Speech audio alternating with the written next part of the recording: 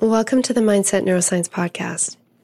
In this season, we're going to explore how we can become better as a species at facing challenges and solving problems, especially during unpredictable situations.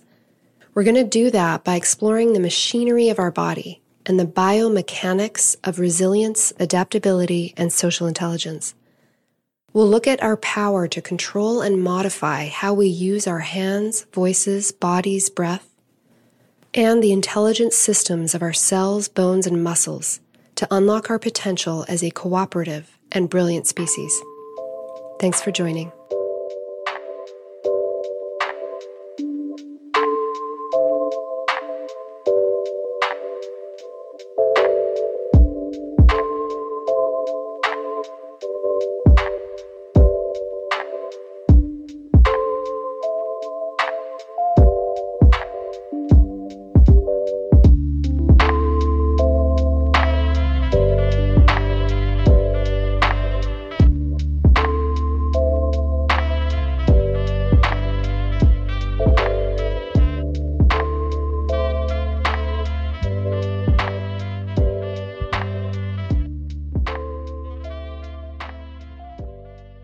Welcome to Season 3, Episode 3, and my interview with expert rock climber Alma Esteban. Before we get into the interview, I want to give you an overview of an emerging field of neuroscience, and one that actually ties into the interview on partner-based rock climbing that I had with Alma. And this is a field of neuroscience that I think is critically important for our understanding of human behavior. And it is one that combines attachment theory, neurophysiology, and looking at how animals, particularly mammals, and then later humans, have evolved over time in terms of their ability to problem solve and regulate their nervous systems based on their social existence. And this field is called affiliative neuroscience. So one of the main experts of this field is Dr. Ruth Feldman, who's been doing research for a very long time on attachment and neuroscience. And she has a term called biobehavioral synchrony, which is an understanding of how we coordinate our behavior and synchronize and complement each other's frequencies and patterns as a way to regulate our nervous systems on a neurochemical level as well as a motor level, and how this assists us in becoming more adaptive and able to solve problems more efficiently and optimize ourselves really as organisms.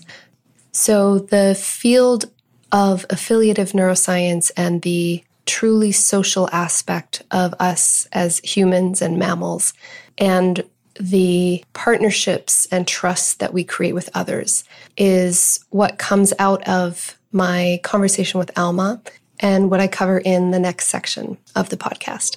So thank you for joining me.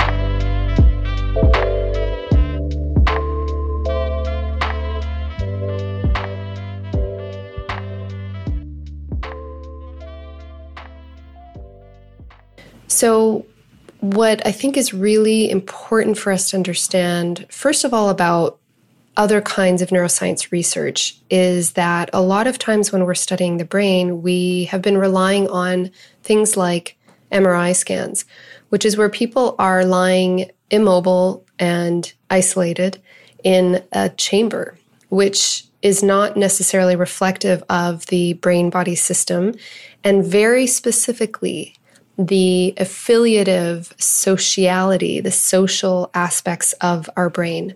And so affiliative neuroscience brings in the oxytocin system, the affiliative brain, and this concept of biobehavioral synchrony, where we coordinate our behaviors and our movements.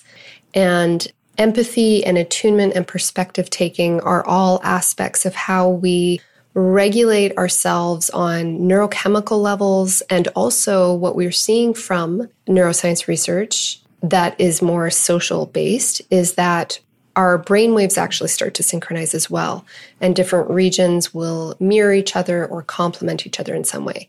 And that's generally done through hyperscanning, which is putting EEG caps and measuring EEG on more than one person, generally dyads, or this is also called two-person neuroscience, which really is an emerging field. That is not the basis of much of our neuroscience research thus far. It has been very much based on an individual alone and not moving inside of a machine. So I think this is really important. A very big part of affiliative neuroscience is about resilience. And I think it's helpful to hear some of, for example, Dr. Ruth Feldman's, what she brings into the term resilience, because there is such a highly social aspect of it as well. So just some things about it. There's 3 pillars that she lists, which are plasticity, the fact that our brain is dependent on our early experiences and also is plastic and malleable throughout life. Sociality, so the fact that we use empathy and perspective taking and these kinds of behavioral synchronies in order to add to our endurance and adaptation.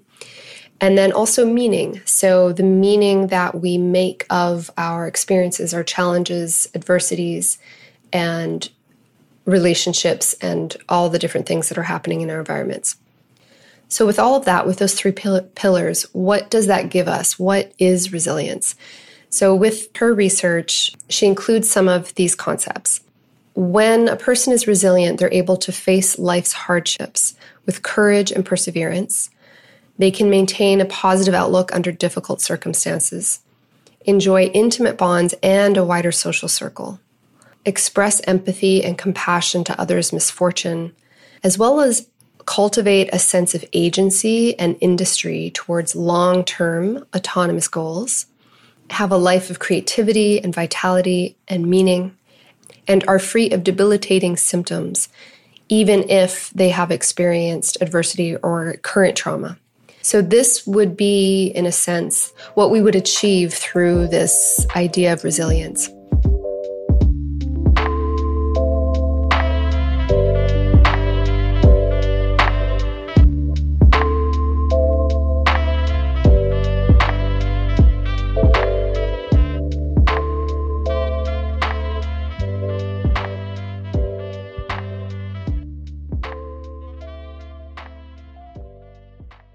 So I think it's really important for us to think about all those aspects of resilience as what we are really striving towards. That it's not just about cold water baths and being able to get through that, or being able to succeed on an exam or do well in your career. There are a lot of components of that idea of agency and being able to have intimacy and wider social circles, compassion and understanding of others, etc. The other part that I think is really important for us to think about with this idea of affiliative neuroscience is that we are bonding creatures. Bonding is extremely important for us. And if we don't start to understand this, I think we're going to continue to see really big challenges in our world. And one of those reasons is that because the oxytocin system, this bonding system, is a part of us, it's a part of our DNA as mammals. If we aren't getting it in our life, we are going to seek it out somehow. And I think that online bonding and online affiliation is not a good stand-in. And if people are not getting it in their real in-person interactions, they're going to seek it out generally online because that is where the other social aspects are going to come from.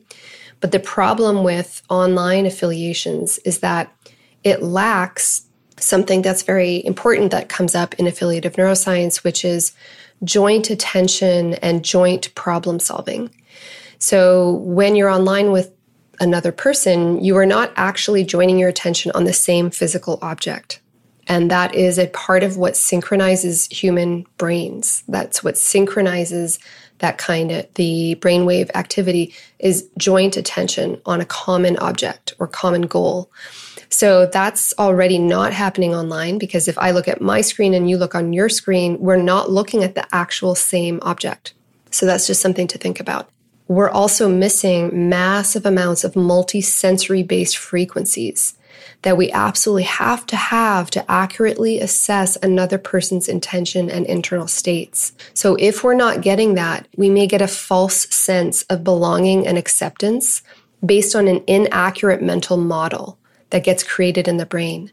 And that mental model is going to get created more through just associations and filling in the gaps rather than actual information. So people are going to end up trusting and modeling themselves after people online using mental models that are absolutely incomplete. They're inaccurate, they're incomplete. They're missing extremely important information for our brains, because what we do when we learn and when we model is it's a sensory motor simulation in the brain. And so all the senses need to get involved in that. Texture, pressure, touch, warmth, sight, sound, smell, etc. And then the motor component. So there are going to be a lot of things that go wrong because people are filling in the gaps too much with a very small amount of data that's coming in from online affiliations and connections. So this concept of affiliative neuroscience is very important. There are two streams that come out of when we look at the evolution of sociality in humans, which is that a lot of what we are doing when we are social is we are solving problems in more efficient ways. And we're also regulating our nervous systems through attunement, present moment attunement, and empathic dialogue and empathic attunement. So that's why I'm bringing in the guests that I am this season, is to look at how we use our bodies and hands and sensory motor systems using many different kinds of senses in live time with other humans. I think there's something very important about it for us to understand and to foster and cultivate as well.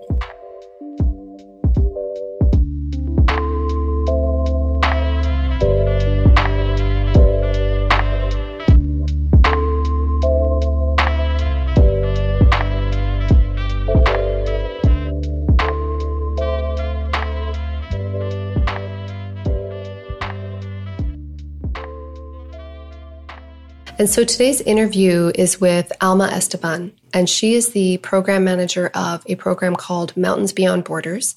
She currently now lives in France. She was born in Mexico and has done a lot of traveling in between. What I found really intriguing about the whole concept of rock climbing and what Alma does, particularly partner-based rock climbing, is how much it ties into what we see from the research on affiliative neuroscience and these ideas of joint problem solving, this biobehavioral and motor kind of synchrony that happens with humans as they trust each other and feel supported, as well as the empathic perspective taking. These are all components that are important in rock climbing with a partner. So those are some concepts that emerged during our conversation. And I'll just highlight 3 particular themes that came out from our conversation. One is present moment attunement. So what's key for an individual in each moment during climbing is to be very presently attuned to their own sensations, to their own body, what's happening in their surroundings, what their senses are picking up, their internal environment. And that it's important for a person to know how to self-regulate while they're climbing, because another person is not going to be able to do that for them. They can't breathe for them. They can't see exactly what they're seeing in that moment. So there's a big component of self-regulation that's required while climbing. But the other fascinating component of this is that there's other attunement. There's present moment attunement to the other as well. That's extremely important in climbing. It's not always verbal. There are a lot of nonverbal signals that are being transmitted, in a sense, from one to the other That can be things like listening for the other's breath or the tension on the cord or and there can be different kinds of verbal signals as well. But this kind of other attunement, a present moment attunement to the other person's signals of distress or needing to rest and things like that, those are all coming out and extremely important during the climb. And I think this is just a beautiful parallel for our social lives, which is that we do need to figure out how to tune into ourselves, to monitor ourselves, understand our own patterns in order for us to anchor ourselves in each moment. And we all are also inextricably linked to the people in our lives, especially the people who we have close relationships with.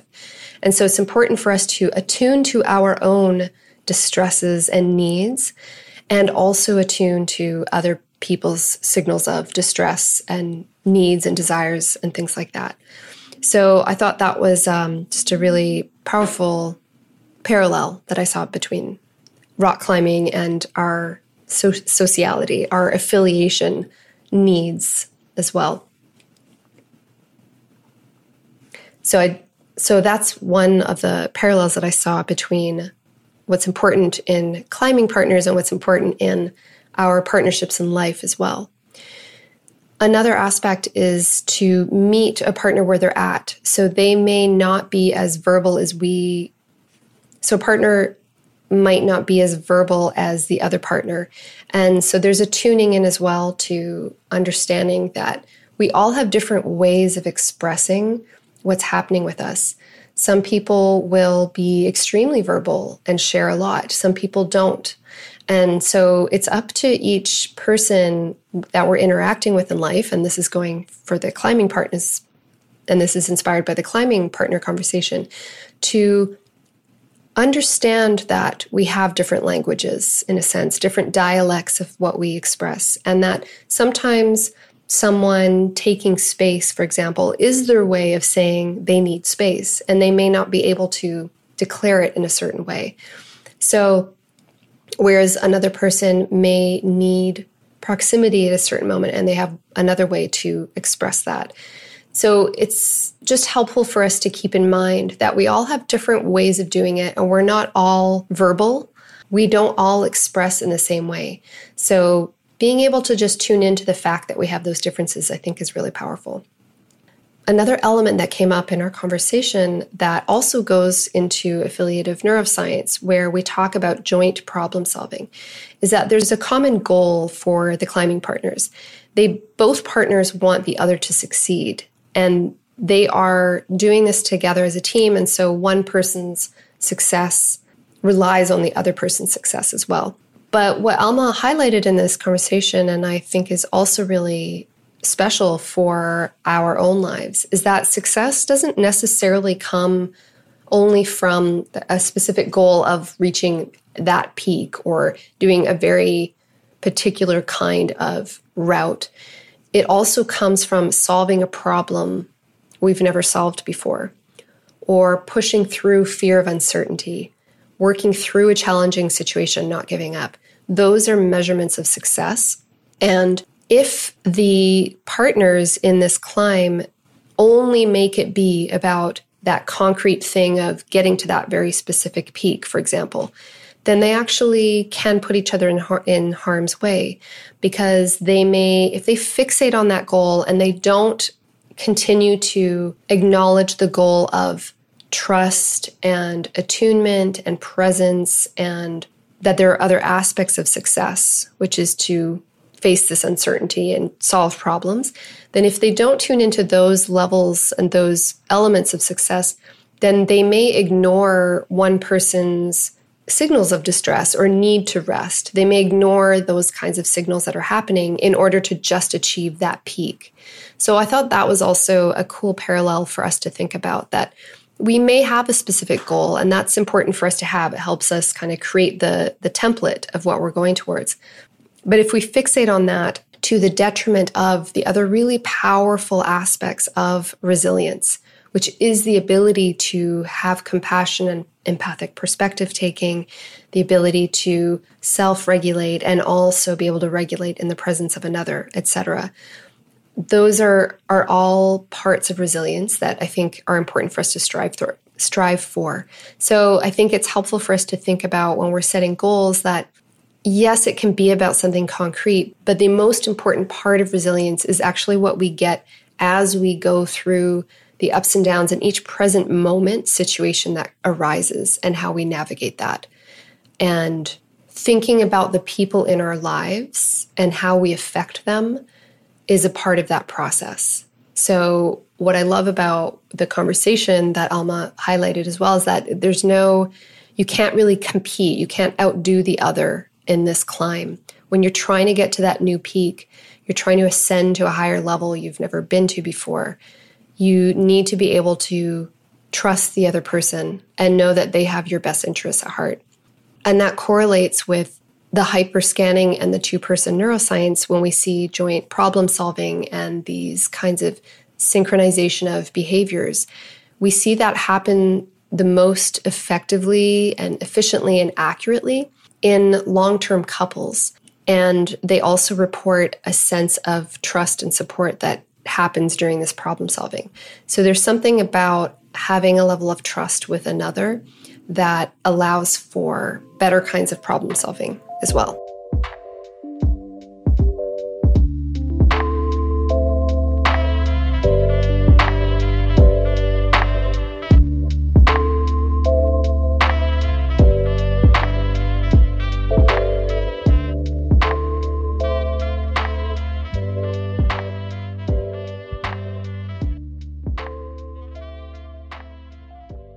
And then one last theme that came out as well was the concept of flow and tuning into, in a sense, a higher level of intelligence. So as a climber such as Alma gets into a really tricky situation, a challenge, where there's really just a necessity for her to figure out. She can't go back down at that point. She kind of has to keep going. There's a level of focus that starts to happen. And she describes this as almost out-of-body type of feeling that she's not in her normal mind.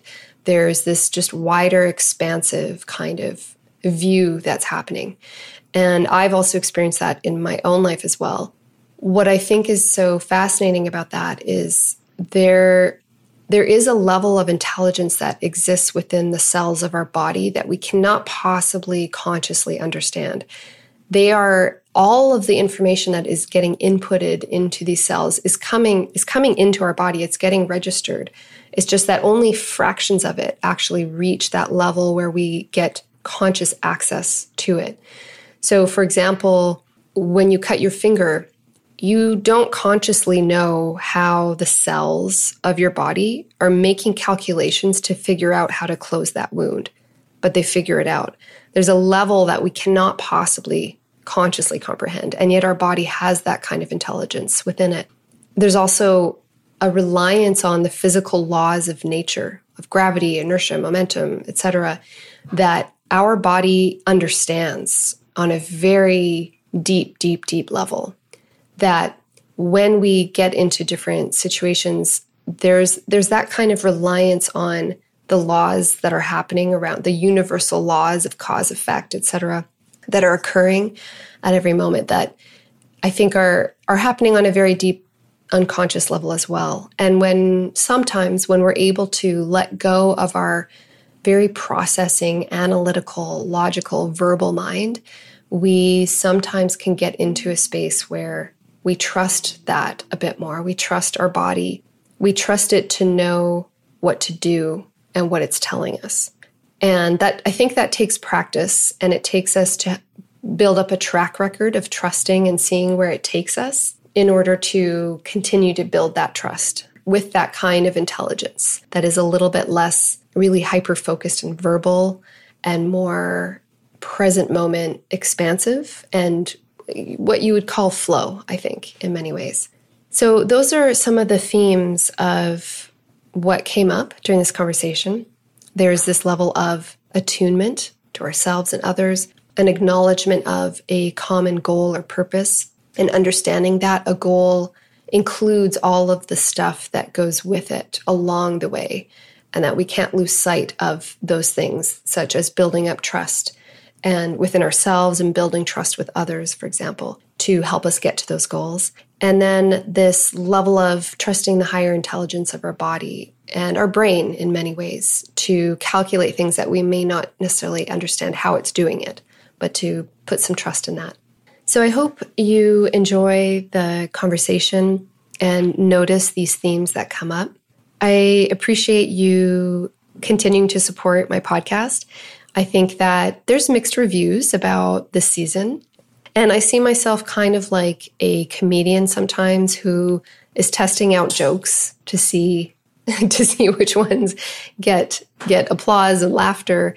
And it's hit or miss. And I think that what I'm really trying to do is just tie a lot of different types of intelligence together, types of perspectives, types of lived experiences. So I appreciate your graciousness as I learn to do this and to try and integrate all these different threads of experiences together.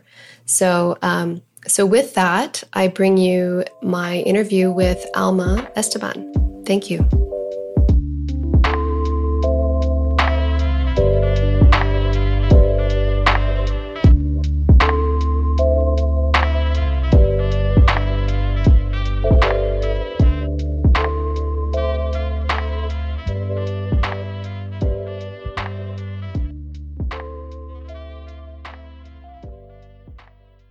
So first, I'm going to just introduce you to my audience. So this is Alma Esteban, and she's the project manager for Mountains Beyond Borders and an expert rock climber. And she reached out to me a while ago about just this amazing project that she'll tell you about later that I got very excited about. And we had some chats and back and forth, and I find you very intriguing, and I love everything that you're doing and how much you are learning about yourself along the way and teaching other people about learning about themselves through rock climbing and through these other projects. So I'd love for you to introduce yourself, where you're located, where you're from, a little bit about your journey and all that kind of stuff. Okay, well, first of all, thank you for having me. I feel really honored. I'm a huge fan of your work. And I'm just super happy to be here. So right now I'm in Saint-Léger-du-Ventoux. It's a small village in southern France. There's just 7 inhabitants in Saint-Léger. Oh, wow. Yeah, it's super tiny. It's so small. And I'm actually not in the village itself. I'm in the valley. Next to a river, surrounded by mountains. It's a big rock climbing destination. And I live in a yurt just next to a river.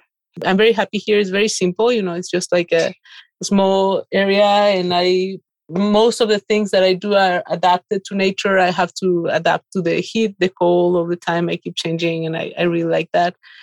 And I'm originally from Mexico. I like to travel and I like to change environments. And I've been changing very much my life path, I guess. I used to work for the Mexican government in international relations long time ago. And also after that, I wanted to do smaller projects. So I started to focus more into local development projects. And by that time, I had already discovered rock climbing. And so I was really passionate about it from the beginning. And I wanted for it to take a bigger part in my life. So I started mixing those things. And I started working for a project in central Mexico, developing a climbing community and trying to develop tourism to get more incomes for the locals. And so I was doing that for a short time. And then I moved to France to do a master's degree in local development projects. And I was working for different NGOs in international solidarity and then in environmental work. And then I moved back to Mexico, and I was more focused in rock climbing and doing the guidebook for an area.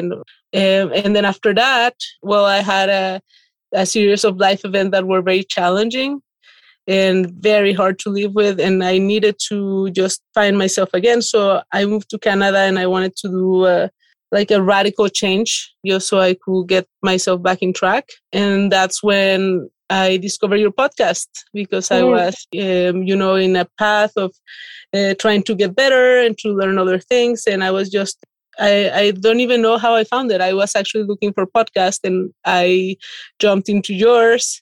And I was traveling with a friend at the time. She's a doctor, and we were both in the same situation, coincidentally. And so we were sharing everything that we were finding. And so we were listening to your podcast and then talking about it together and going back and forth. And we're both huge fans of your work. Oh, amazing. What was it about rock climbing that really touched you? Was there some sort of shift in your mind that happened, or what was it about rock climbing that was so inspiring? It's hard to put it into one word, but if when I started climbing, I mean, I started climbing before I actually started climbing, I guess. I was climbing in my mind because I was watching in movies and in magazines and everywhere. And it wasn't accessible to me. I just didn't know that existed. I thought this is a thing for Americans. In Mexico, that's not a thing. And then I discovered that my uncle was a climber from in the city. And I'm like, whoa, that exists here. I want to go climbing with him. But, culture in Mexico is so different. So my mom always was protecting me and said, you cannot go. She was associating it to the movies, Vertical Limit and all these things. She thought I would kill myself. And so it was extremely forbidden for me. So my uncle never took me climbing. I asked for my birthday many times and he didn't. I understand. And then when I was in university, I had more freedom. And so I discovered that there was a gym in the city that had a rock climbing wall. It wasn't a rock climbing gym. It was just like, it was part of it. So I went to check it out. I remember they said like, yeah, your first time is free. So I went and tried it and I loved it from the first time. I just remember that I could just go and I could try to push myself and I was just possessed. I wasn't thinking, I just wanted to try and my goal was to get to the top. And I could feel that my arms started to get very tired, and I couldn't grip anymore. And I fell and the guy that was belaying me wasn't paying that much attention. He had a little bit of extra rope. So I did have the sensation of falling and I loved it. It was exciting. I out of surprise. I wasn't expecting it. And so I came back down and I had no more strength to do another one because I gave it all on the first one. And I just went to the office and said, can I fill out the form for the monthly membership? I'm down. And I couldn't fill it out because my hand was so tired. It was crazy. I couldn't write. I was trying and it wasn't working. But yeah, I got addicted from the beginning. And it was crazy. When I started discovering that, I also started discovering the climbing life and the code of values that people have, and that there were all people that think like me, thought like me. So that was like an eye-opening. I'm like, whoa, there's this whole other world that I didn't know of, and it's amazing. I love it.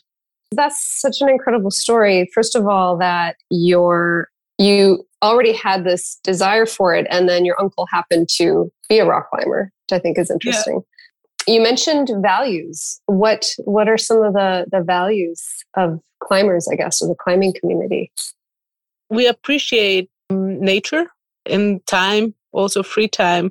There's like this thing that everybody says, and I think it's like even a brand uses as a slogan, work less, climb more.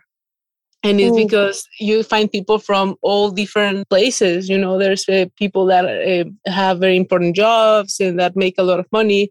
And for them, the most important thing is to have some free time so they can be outside climbing. When you are together climbing, there's no roles, like what you are outside doesn't matter. Nobody cares. Can even take you points down, like if you're that important, people will like you as much. So there's kind of like an equal playing field when you get out there. Your previous status doesn't count. Yes. Yeah. And there's a competition, but it goes against yourself. It's not against the others. And so ego is not well received. It's something that people don't like to see. So when somebody's climbing, it's part of the culture to help whomever is climbing to push themselves. That almost makes sense to me, that it can't be too competitive because you're very interconnected when you're climbing. That's true. You need your friend to be taking care of you. They belay you while you go up. So that already sets boundaries. So there's a lot of it's very symbiotic. I heard you mention that trust is very important. How do you end up, I guess, gaining trust with somebody that you're climbing with? There's something that happens when you climb. Your belayer has to take care of different things. And for me, it's very important to be connected with the other person. And it'll be hard for me to explain. Like, there is the part of the belaying where I know if they're paying attention and if they're making the effort and they know what to do. But also, outside of safety, if they care about me doing good. And it's not something that sometimes they can say with words. Sometimes their personality is more quiet, and I know they won't be doing like, venga, go, you got this, come on, you got this thing, or like saying a lot of things. Maybe they're completely silent, and sometimes I don't hear anything, but I know they're following. It's weird. Interesting. It's hard to explain, but there's the energy. Or sometimes there's just this one word, like I know that there's routes that I've been at the hard part and I'm not making any noise, but they know I'm having a hard time. And sometimes if it's quite technical, you cannot tell from the bottom, but then I hear them like, I'm with you. Like, I've got you. If you fall, I'm here. And then sometimes that was exactly what I needed to hear. And I feel like if I let go now, I'm letting go for the team, not just for myself. Like I should push myself a little bit harder. That's beautiful. I see so many parallels in human relationships. I think there's vibrations that each of you are sending out to each other that probably can get picked up somewhat through the rope, but also the tiny little sounds and things like that. And the trust sounds like it's coming from attunement, that the person is attending, is very, very present in that moment, present with you, with all of your frequencies, and you're present with them. You're able to like pick up on that, which to me is so parallel to the attachment process, to exactly what humans need for psychological safety, especially growing up, but throughout our entire lives. It's that feeling of what you are doing in this moment is very tuned into by another person, and they are witnessing it for you, and they're there for you, and they're able to hold that presence. I think that is just spectacular for symbolism of what you sense in those moments.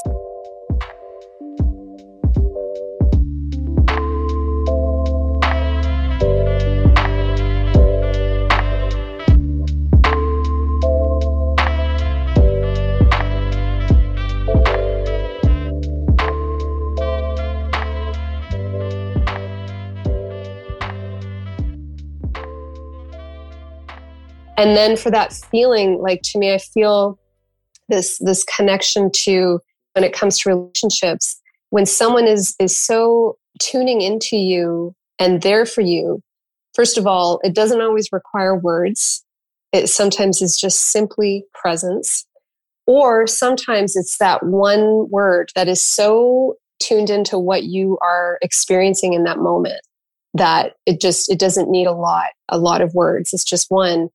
And then that response that you had of, wow, they're so there for me. If I let go now, I'm letting down them. I'm letting down this whole dynamic, this whole special connected fabric that you've created with them. What I almost sense from what emerges through climbing is this symbiotic kind of collective intelligence that humans are all capable of. When they move together, when they do things together, they have the similar goal. Your goal is to get better, to climb, to be stronger, to be safe, to help each other do that. And it's like you connect to something bigger than the two of you. It's like a third thing that gets created through that, where it's just this collective, I don't know, like a collective energy that is this feedback system, right? It's these signals and frequencies back and forth and back and forth. And the more tuned in they are, the better the system is. So I just love that. That's fantastic. Oh, you described that so well. It matches my experience completely. It's beautiful. I love it. And so I could see why it's hard to describe in words, because it's just, there's so much depth to it, but it's like an energetic thing. And I think that's the other thing with humans is that we do our best with words. We try to convey as much as we can with words, but there's so much power in presence and tuning into all the other frequencies that are going on. That might be a subtle thing, like your breath might change, or the way you're holding onto the rope kind of changes. Those aren't words, but that almost might give them more information than your words do. Oh, completely. And you will also, when you're relaying, you want your partner to do their best. So you kind of like get into their head and you feel what they're feeling. And so you're there, and their success feels as yours too, like you did that with them together. And I like, sometimes I realize like, okay, they're getting nervous and they're not breathing, but if I tell them breathe, that's going to freak them out and it's not going to do anything. So I start breathing myself very loud so they can hear me in the tone that they have to hear it. I just go out so they can hear me from the top, and then I can hear them breathing, and I'm like, okay, it's working. Yeah. That's fantastic. Mm-hmm. I love that. That to me, that's like, first of all, there's this component of what you're tuning into is that when someone is in a state of distress, they are not going to be using a lot of that expensive equipment of our brain that is very verbal.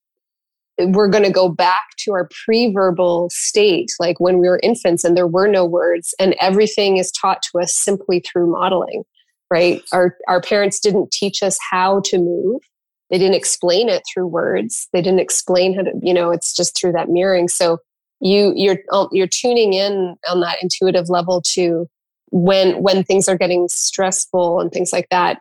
Words might not be, sometimes they might, but they might not reach that person. And you're pointing to the importance of breath, it sounds like too. So is that something that, like, what happens for you in moments where you are struggling and you're feeling anxious or stressed? How do you use your mind and body to regulate yourself again and to kind of keep going? Exactly. I guess breath, it's a huge component for this.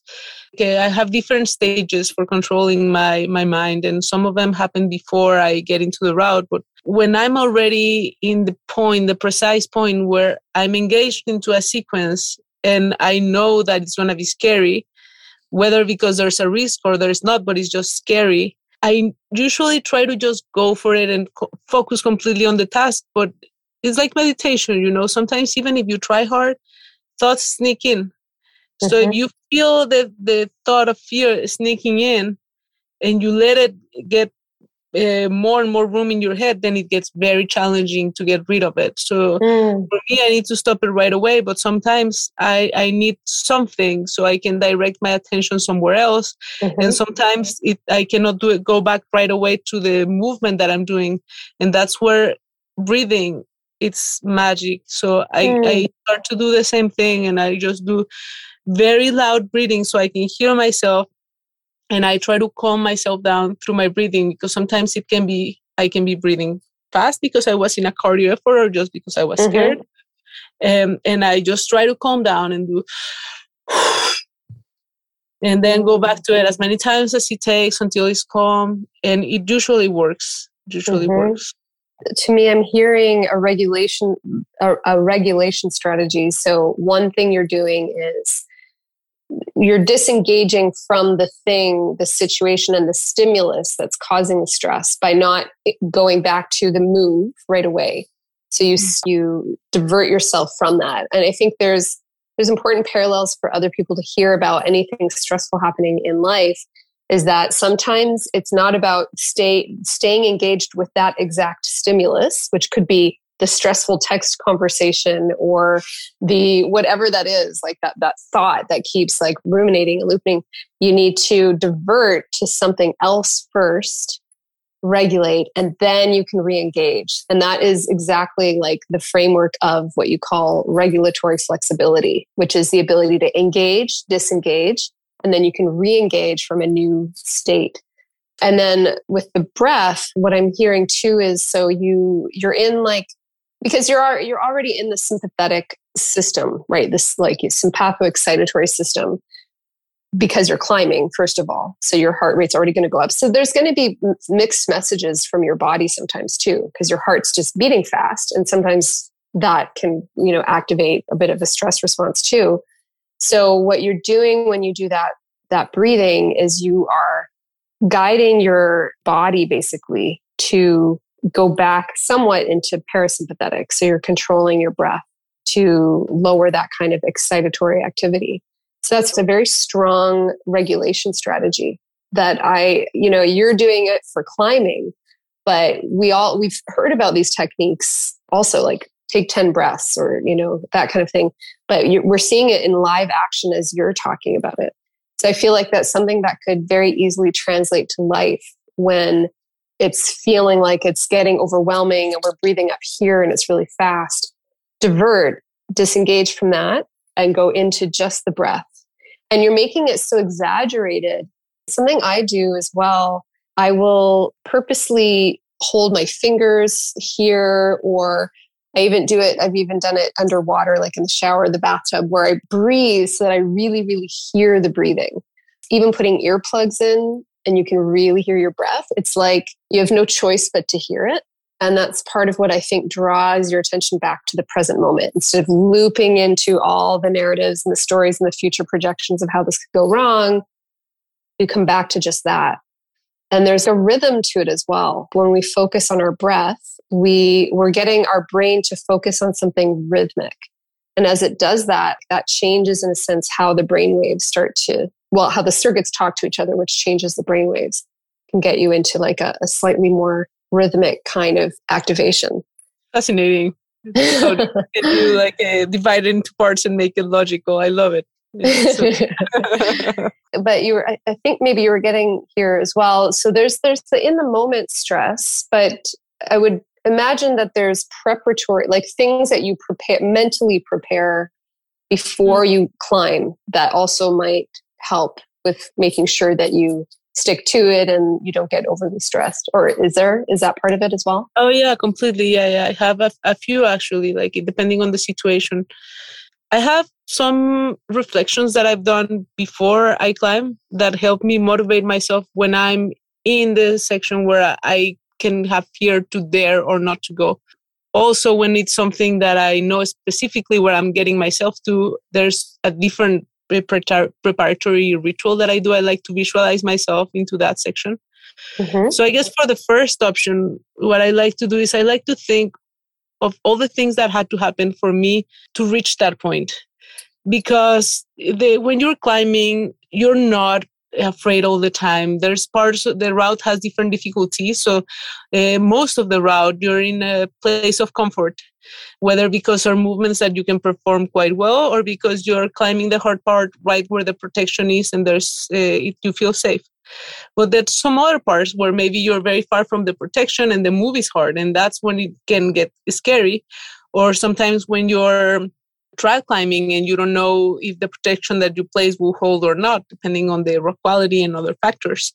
And so in those situations, it's when you're outside of your comfort zone, and it's when you will reach that state of fear.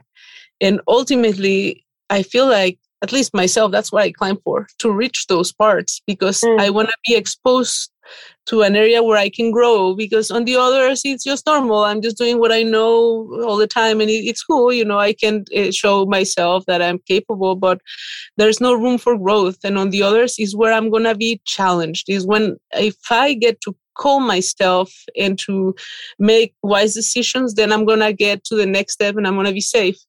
And all those things translate into our lives. And I've got the exact same feeling when I'm, in hard situations in life, either in a conversation with someone or even stuck in the highway because the car broke down and I have no insurance and I have nobody that I know. And I'm like, panic. And right away, like, no, I need to stay calm and deal with this, because if I'm calm, then I have much better chances of succeeding. And so with climbing, I think of that before. I think, okay, to reach those parts of the route, there are just very few during the week even, because I know that you're not climbing at your limit all the time. So you're waiting, you do the warm-up routes, and then you climb the rest of the route. And then maybe you're not even tired and you were taking breaks. So when you reach that point, it's not that challenging.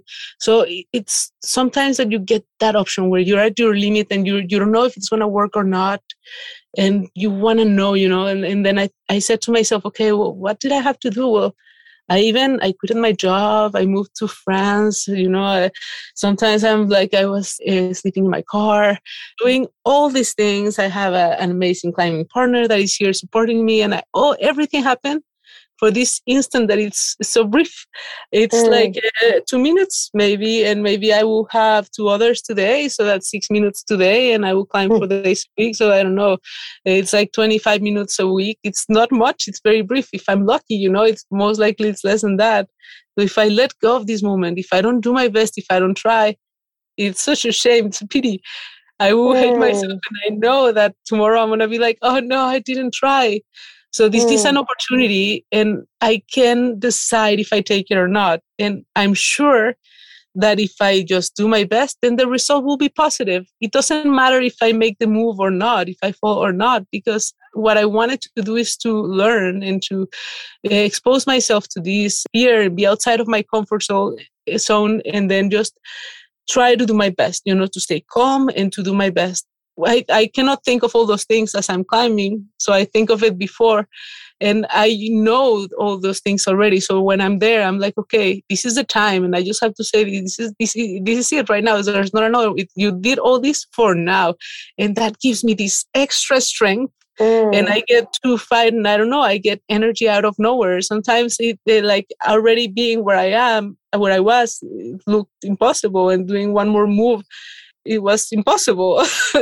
And sometimes it works. I don't know how. And sometimes it works even 2 or 3 times. And that's when you get into this flow state that it's just magical. It's like I feel like everything goes slow motion, and I'm just so precise. I can feel every inch of everything, how my hand attaches to the little pebble, to the little rock, and the rubber of my shoes just get in, my hips get down, and like every muscle, which one I have to engage, if it's my core, if it's my arm, and just think I know exactly if it's something that I'm working, what the next hold is and how I have to move and hold it. And I know that I'm going to do my best, and everything, like it's just, I'm in so much sync.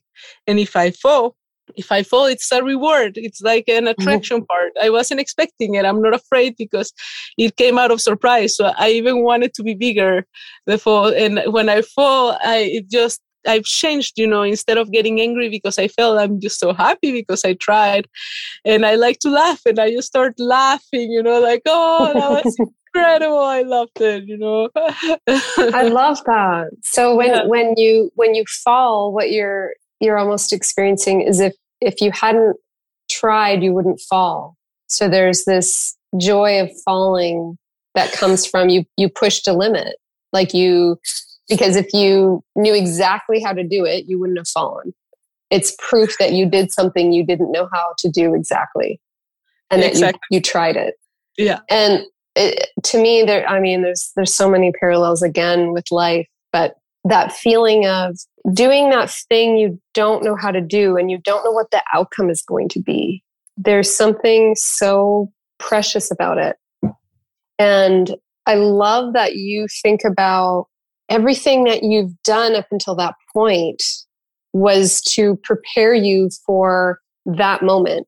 The moment that you're right there at that trajectory, at that crossroads of choosing to do something completely new and you don't know if you're going to be able to do it, or I guess it would be going back down or sticking to a familiar route, right? That's like the crossroads.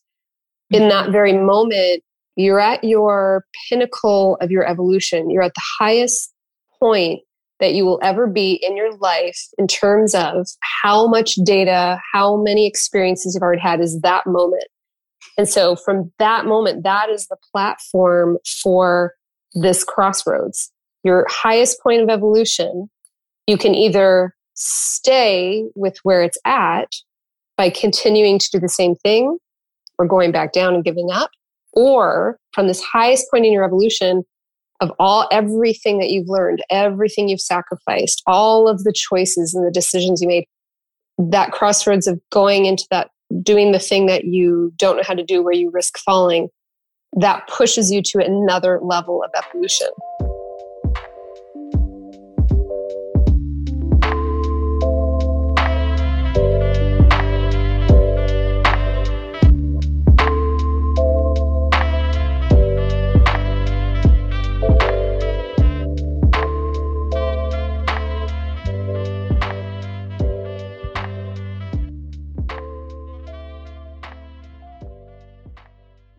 It's like, to me, that is describes what happens in the brain. So the saying is, no challenge, no change. That struggle and challenge are exactly what the brain needs in order for the growth to explode and for there to be these new circuits. Because otherwise it just repeats what it has. It's got the resources, it's got all that stuff, and then it just keeps using it. But as soon as you do the thing you don't know how to do, the brain body has to figure out, we have to reassemble here. We have to pull from here and do this and reorganize in order to build this new structure to do this thing that's in front of us right now. So challenge, like what you're doing, describes exactly what almost happens in the brain, right? Of pushing ourselves to learn that new thing. That's where the new circuits happen. Now we have a more evolved brain because it just learned how to solve a new problem. Isn't that fantastic? It is. You just learned, and this is a reflection that you just learned how to solve a new problem. You survived it. You survived it, but you used some sort of new mechanism to solve this problem you've never solved before. And so that's creating right there, that's creating circuits for problem solving in general. Mm-hmm. It's creating circuits for that instead of circuits for repetition, instead of circuits for giving up. It's circuits for problem solving. How do I face the unknown? How do I face a problem? I love how you just described all that. I was picturing circuits like building as you're talking. Well, I'm glad that you remember everything that you were thinking of because it's so interesting. Okay, so you have these moments where you go and you do kind of a new move, you challenge yourself. So then you get to the other side, I guess, or you get to the new point. Do you kind of relish in it right in that moment, or do you keep going? Like what's the emotional experience after you've challenged yourself like that? Well, it's very rewarding. I mean, it depends on the specific route because sometimes after that you can get a rest, but sometimes you don't get a rest. Sometimes you get a part that is endurance and then you have to keep going. And I also, there's something that happens quite often. Like if it's a route, let's say, because you have sometimes routes that you work, then you project, especially in sports climbing.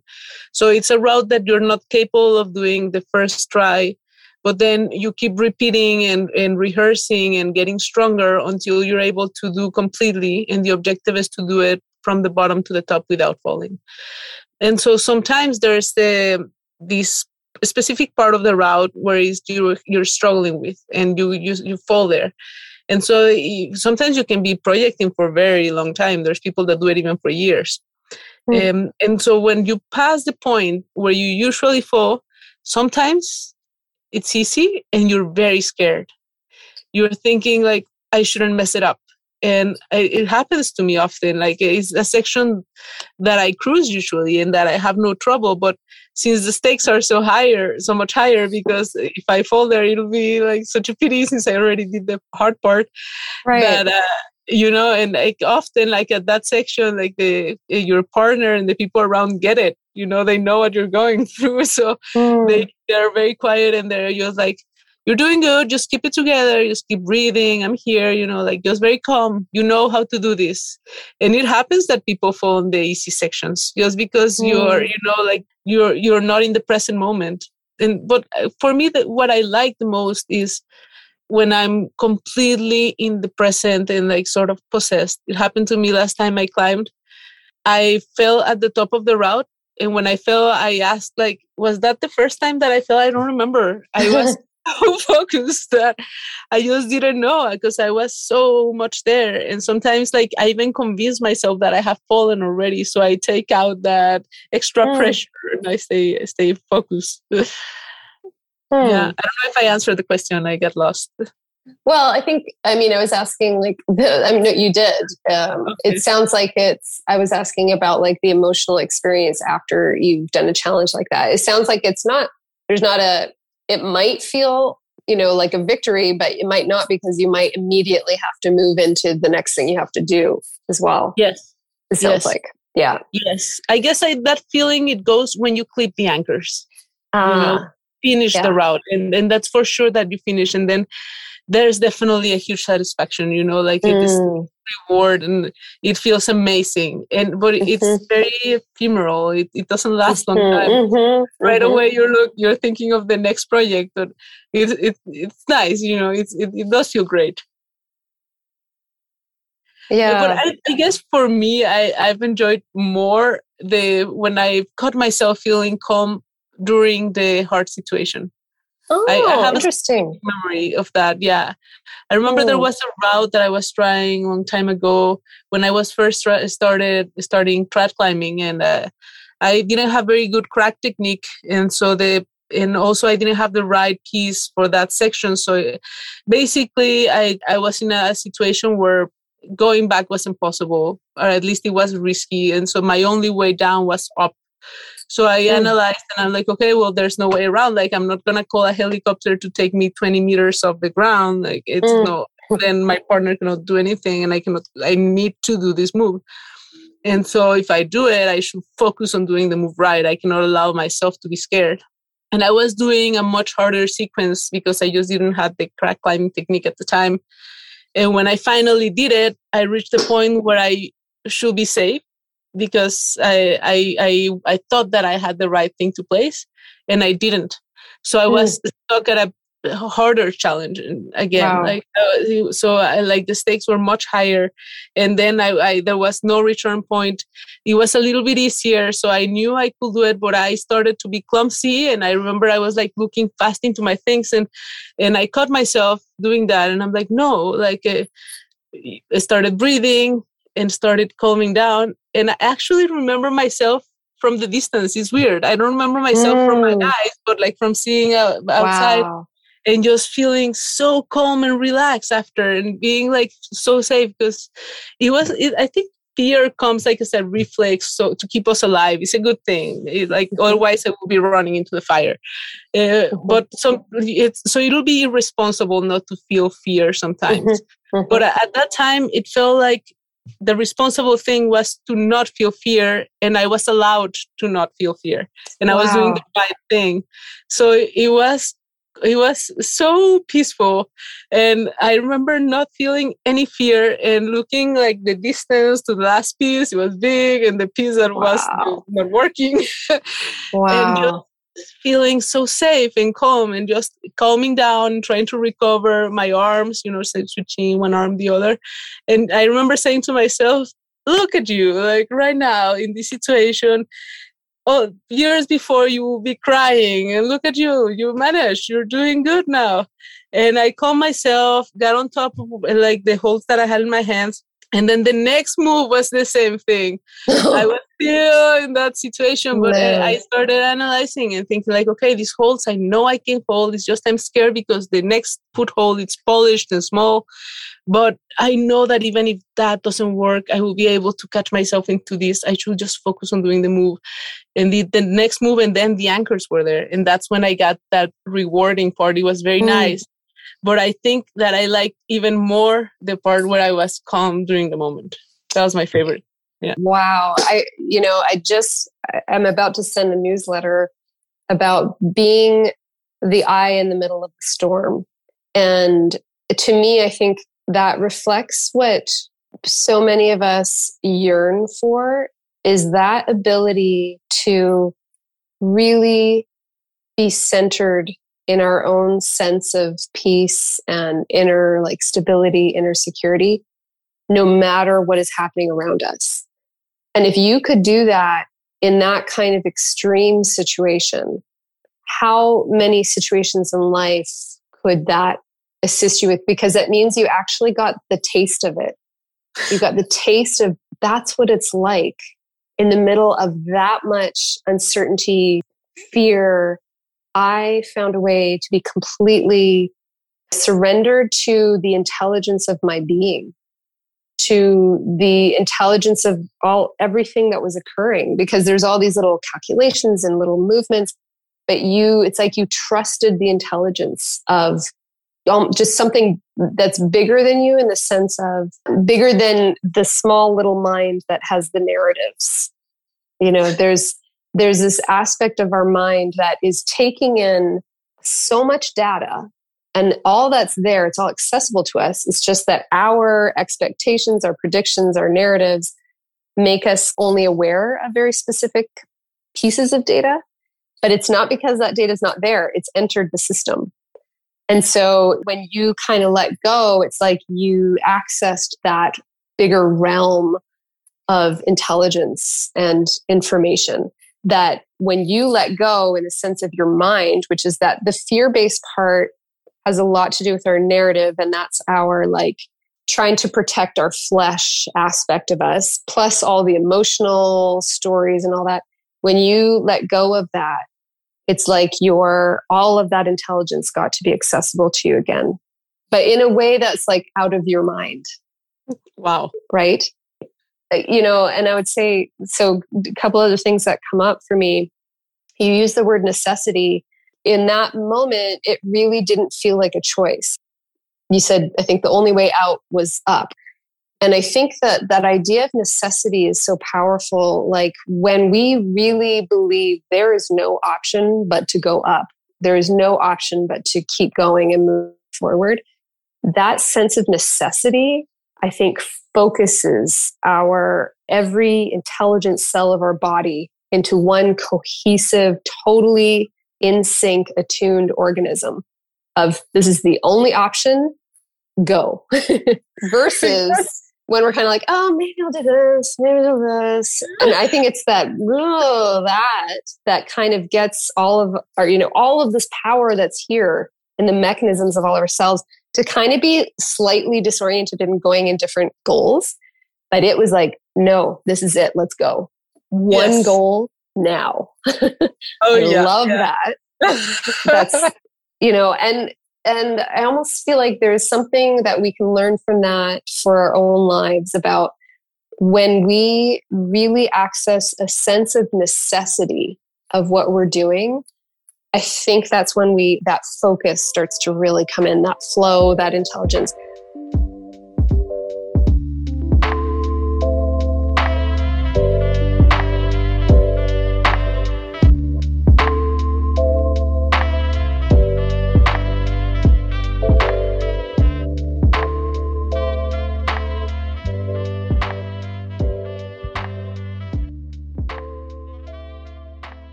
And one example for me, two that kind of come up, is writing my book.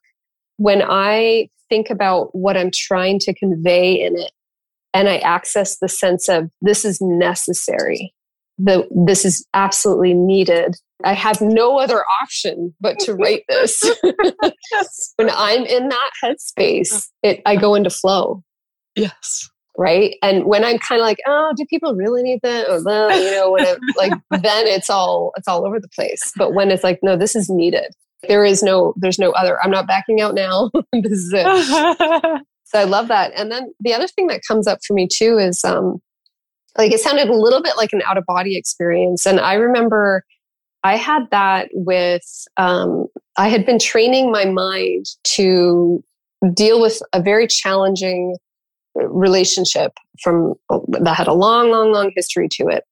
And I think I've talked about it on my podcast, but I basically used visualization and every technique possible. And I was training myself to be able to deal with this interaction. And I remember that it was always it was still a struggle, wasn't really getting it. And then one day it was something clicked, and it was basically this is it. I need to get this, or this is going to continue to just mess up my life. It's going to basically confirm that I can't figure out how to regulate myself in the face of a challenging relationship. And I knew in that point, it was like choice point. I'm like, absolutely not. I'm not going to be this kind of victim that always gets dysregulated by challenging relationships. This is it. This is the moment. Like, that's what it kind of felt like. And it was almost like an out-of-body experience, because in that moment, it was like I was witnessing myself talking. I was witnessing myself be totally neutral and calm, even though, that person was still the storm that they were. And that was like the moment where I'm like, oh, it's possible. It's possible to be the eye in the middle of the storm. And so you got that taste rock climbing, and I feel like it's possible in all areas of our life. Completely. To access that. And I think that's one of the most rewarding feelings possible. Agreed. And then it actually makes me think of the word unconditional power. Conditional power is you feel powerful when the conditions are right and you know what you're doing and you have this and all the conditions are checked. But unconditional power is when you feel powerful and the conditions can be absolutely any possible way, and you will feel powerful. And so that I think is what we want. I think we all want that feeling, because unconditional power means you can face anything. Yeah. Incredible. Yeah, I love it. Yeah. So, well, we've been chatting for a while, but I want to hear about the project that you're working on, Mountains Beyond Borders. So if you could just share a little bit about what it's all about. So at Mountains Beyond Borders, our work is to support different organizations and projects that use climbing as a way to promote social integration or to help people that are in hard situations to get out of them. So basically to do something good through climbing. And when I started working with Tiffany Hensley, which is the director and the founder of Mountains Beyond Borders, she told me that she wanted to expand and help other organizations and network. And at the time I was living in France, and so I loved the idea. And so we started reaching out to different organizations in France. And then COVID happened. What that carried on is that our main partner for Mountains Beyond Borders, it's this NGO in northern Mexico called Escalando Fronteras, that it takes kids from this underprivileged neighborhood rock climbing as a way to get out of the struggles that they live in daily life. You know, when they first got into this neighborhood, which is called Lomas Modelo, they found kids from elementary school that were doing drugs from a very young age inside the school. And that's not something that happened to any kid, or I don't think they actually decided to Google how to do drugs, and start doing it. It was out surrounding them. And so when they started taking them rock climbing, in the first instance, they were taking them out of their neighborhood, which is a new experience for them because most of them, they haven't even been outside of that little small area. And so when COVID happened and the confinement was going on, it was harder for them to stay out of all these risks that were present in their daily life.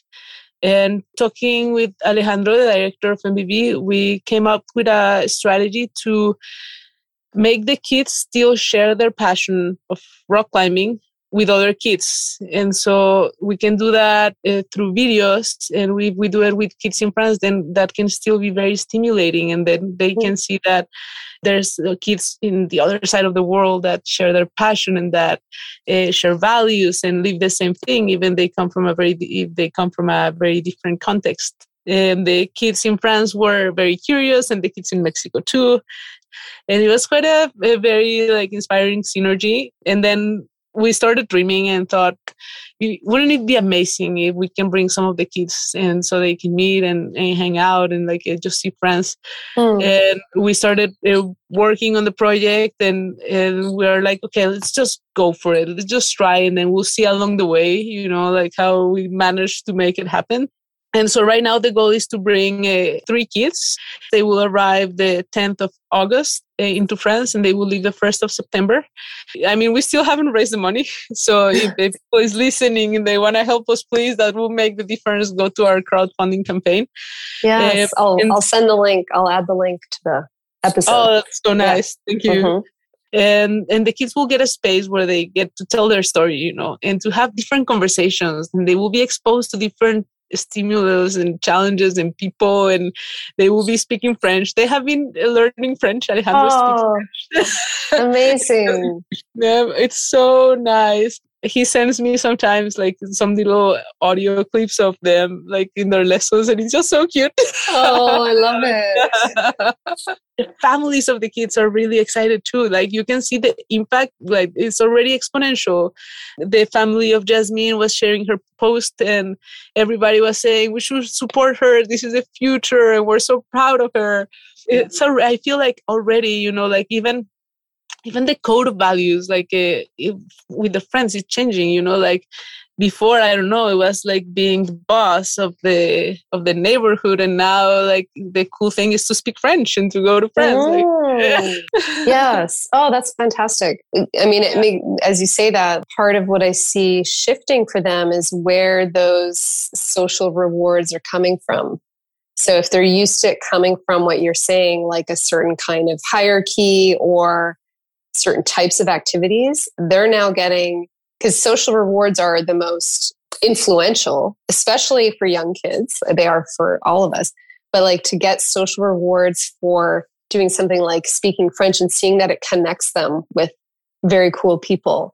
And then even rock climbing and seeing that as they continue to do that, they're getting these other incredible social bonding kind of rewards with other people. So I feel like right there is already a really big shift, that there's another way to get that sense of belonging and sense of acceptance that doesn't have to come from doing the thing that all the other kids are doing. Exactly. I love that. And that you may even get a bigger reward because you're going to expand like your territory in a sense. You're going to expand into territory that the other people will never necessarily know, because they keep doing the same activities. But when you branch out and you do something unknown and unfamiliar and not the norm, you get to now like expand into something completely new with new connections, new opportunities. So that's just beautiful. I love that.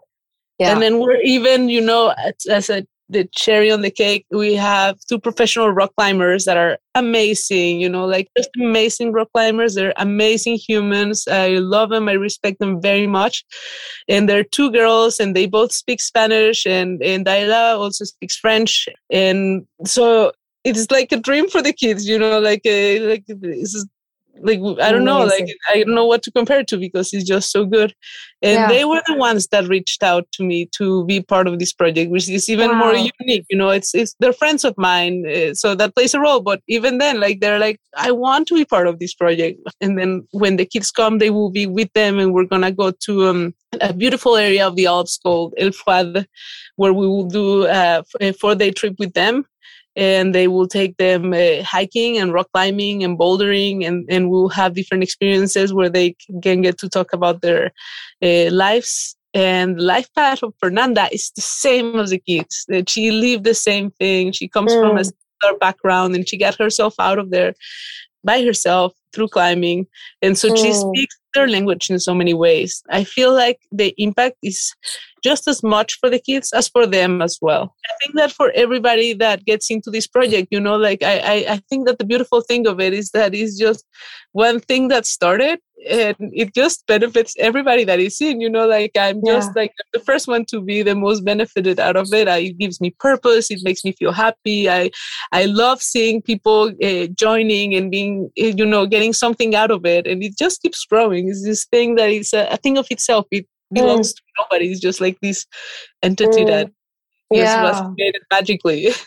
Wow. And it also, that ties into the concept of self-transcendent purpose that you probably heard me talk about, which is that for you, like you're hearing how your journey, how much rock climbing has helped you, and then the other partners that are coming in that they're finding a way to make sense of it. Like now that whole journey that brought you to this point, you get to pass on as wisdom to help another person. And so it just, keeps like reverberating out these ripples. And that, to me, that's like such a big part of the engine that gives us purpose and drive and keeps us to stick with things. Is we know, just like you were talking about at the beginning, of not letting that person down, that it's this feeling of, oh, they're tuning into my experience. They're attending to my experience. They care about my experience. They care about my growth. Like that's what these kids are feeling from you, you know? And so I think that just creates this beautiful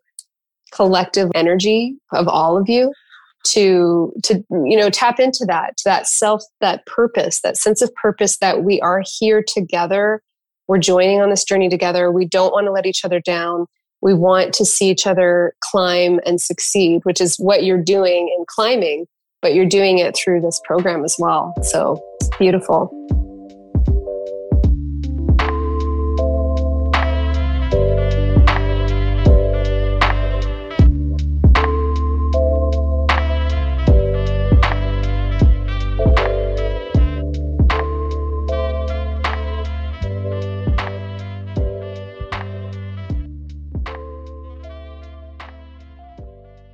I will put details about the project on the website so people can join the crowdfunding thing that you have. Is there anything else you want to share? Like anything I didn't ask you about that you want to share?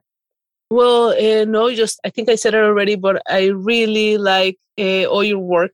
It has definitely given me tools to change my life, and I'm not exaggerating a little bit. And I know it's the same for people that I recommended. And I think it's important to hear this, because sometimes when we're working in these, doing better things, I don't know how to describe it, we never see it pay. We never know if it's actually doing something. And I can tell you for myself, it has already done so much. So much. So thank you so much for your work. It has been life-changing for me and for so many other people. I appreciate that so much. And that makes me a bit emotional. But it does sometimes, I don't do it to get applause, but I kind of put stuff out there and then I just hope. But I don't always know. You're right. I don't always know until people tell me. And then that gives me so much more energy to keep going. So it's another example of this witnessing of each other and attuning to what each other are putting out there, that I'm putting stuff out there and someone is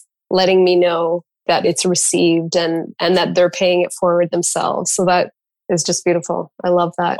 I think that's what is it's the mechanism for humans I think we are one giant superorganism. I think we're like neurons that are talking to each other, and we just have cut ourselves into tiny little silos that are talking to each other a lot and not amongst each other. But the more of us that spread these networks and talk across these networks and share that I'm sending stuff out, you're receiving it, you're sending it out to other people and all that, I feel like that tunes into what humans are meant to do. I think we're meant to do that as a species altogether. So I love that we're part of this. Oh, thank you. Yeah, thank you. Thank you for everything you're doing. Thank you for the incredible metaphors that you brought in and just how you are challenging yourself and how, I think the theme for this season is how we use our bodies, our limbs, our hands, our voices. How do we use them in ways to make us really evolve into the highest version of us? And I feel like you with the climbing and then also expanding it to reach younger people and connect these worlds, I think is such a good example of that. So it's really an honor. It's an honor to know you. And I'm also so excited to visit you and stay in New York, which we are planning. I'm also really excited for that. I'm looking forward. It's marking the calendar. So we can speak in French or Spanish or Absolutely. Yes. Thank you. And I'll put all the links up to everything about your project. And that way people can get in touch with you too, if they want to know more. So I appreciate it. Thank you. So great to have you on. So thank you. Likewise. It's an honor.